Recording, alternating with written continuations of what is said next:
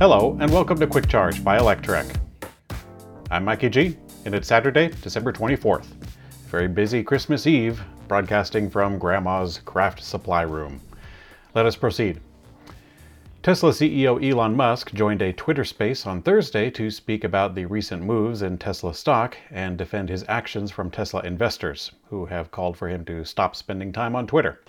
After the rapid descent of Tesla's stock, when Musk sold off a king's ransom to fund the purchase of Twitter, Musk said that he wouldn't sell any more stock. But apparently, the Twitter endeavor required more funding, as he sold off more to support the social media platform.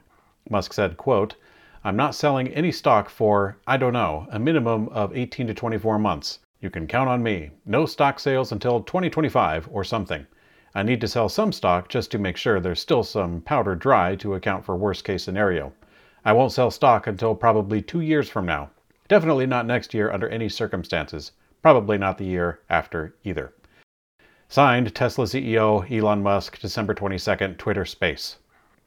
Now, at Electrek, we're forced to take this with a grain of salt because despite routinely saying that he would be the last person to sell any Tesla stock for the last decade, he indeed has sold large chunks of stock several times. Now, while many have made note of his distractions with Twitter, he stated, quote, "There's not an important Tesla meeting I've missed the entire time. I'm not totally missing in action." He then asked, quote, "Is there anything I could have done in the last 2 months that would have helped with Tesla execution? I literally can't think of anything." Now, it might be out of context, but in contrast, Musk has called Twitter a very addictive app, saying, quote, "If you cross catnip with crack, that's what Twitter is." Now, if this colorful statement from him is indeed true, then perhaps his judgment faculties could be compromised. Again, out of context. Tesla is taking a delivery of a panoply of KUKA robots, and the timing could indicate that they're going to be used to build the Cybertruck. KUKA robots are mostly industrial arm robots used in manufacturing. It's Tesla's preferred robot for most of their production lines, along with others from a company called Fanuc. While a significant number of 66 is not actually that many for most production lines, Tesla has been making efforts to simplify production, and also more shipments of the robots could be coming in. The automaker recently announced that Gigafactory Texas has achieved a production rate of 3,000 vehicles per week, and the Cybertruck will definitely further that growth. Tesla has authorized North American locations to start selling display and test drive vehicles, closing out a record quarter. Over the last few weeks, we have reported on a lot of incentives that Tesla has put in place to sell cars, and it seems to be working. Tesla barely has any Model 3 vehicles left in the Bay Area and showing lowered inventory for the Model Y. And now, according to sources familiar with the matter, Tesla has started to authorize the sale of display and test ride vehicles in several markets in the US. With this and other initiatives, Tesla is expected to beat its previous delivery number by a significant margin, both in the US and also globally. The Tesla Model Y has beat out the best-selling car record in a single year in the country of Norway. They beat out the Volkswagen Beetle in 1969. Norway gobbled up 16,748 Model Y vehicles in the calendar year, helping the country to achieve record EV adoption. The total percentage of EVs sold in Norway hasn't been tabulated quite yet, but many are expecting 2022 to be around 80 to 90%, especially if hybrids are included. Tesla is selling a wireless charger platform for cell phones or other small devices, and it's $300.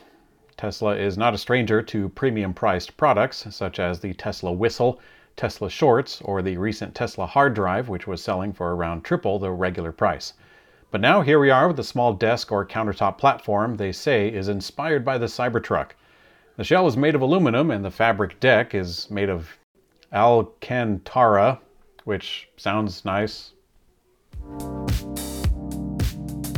GM's Cruise autonomous taxi service has started taking driverless taxi rides in downtown Austin, Texas.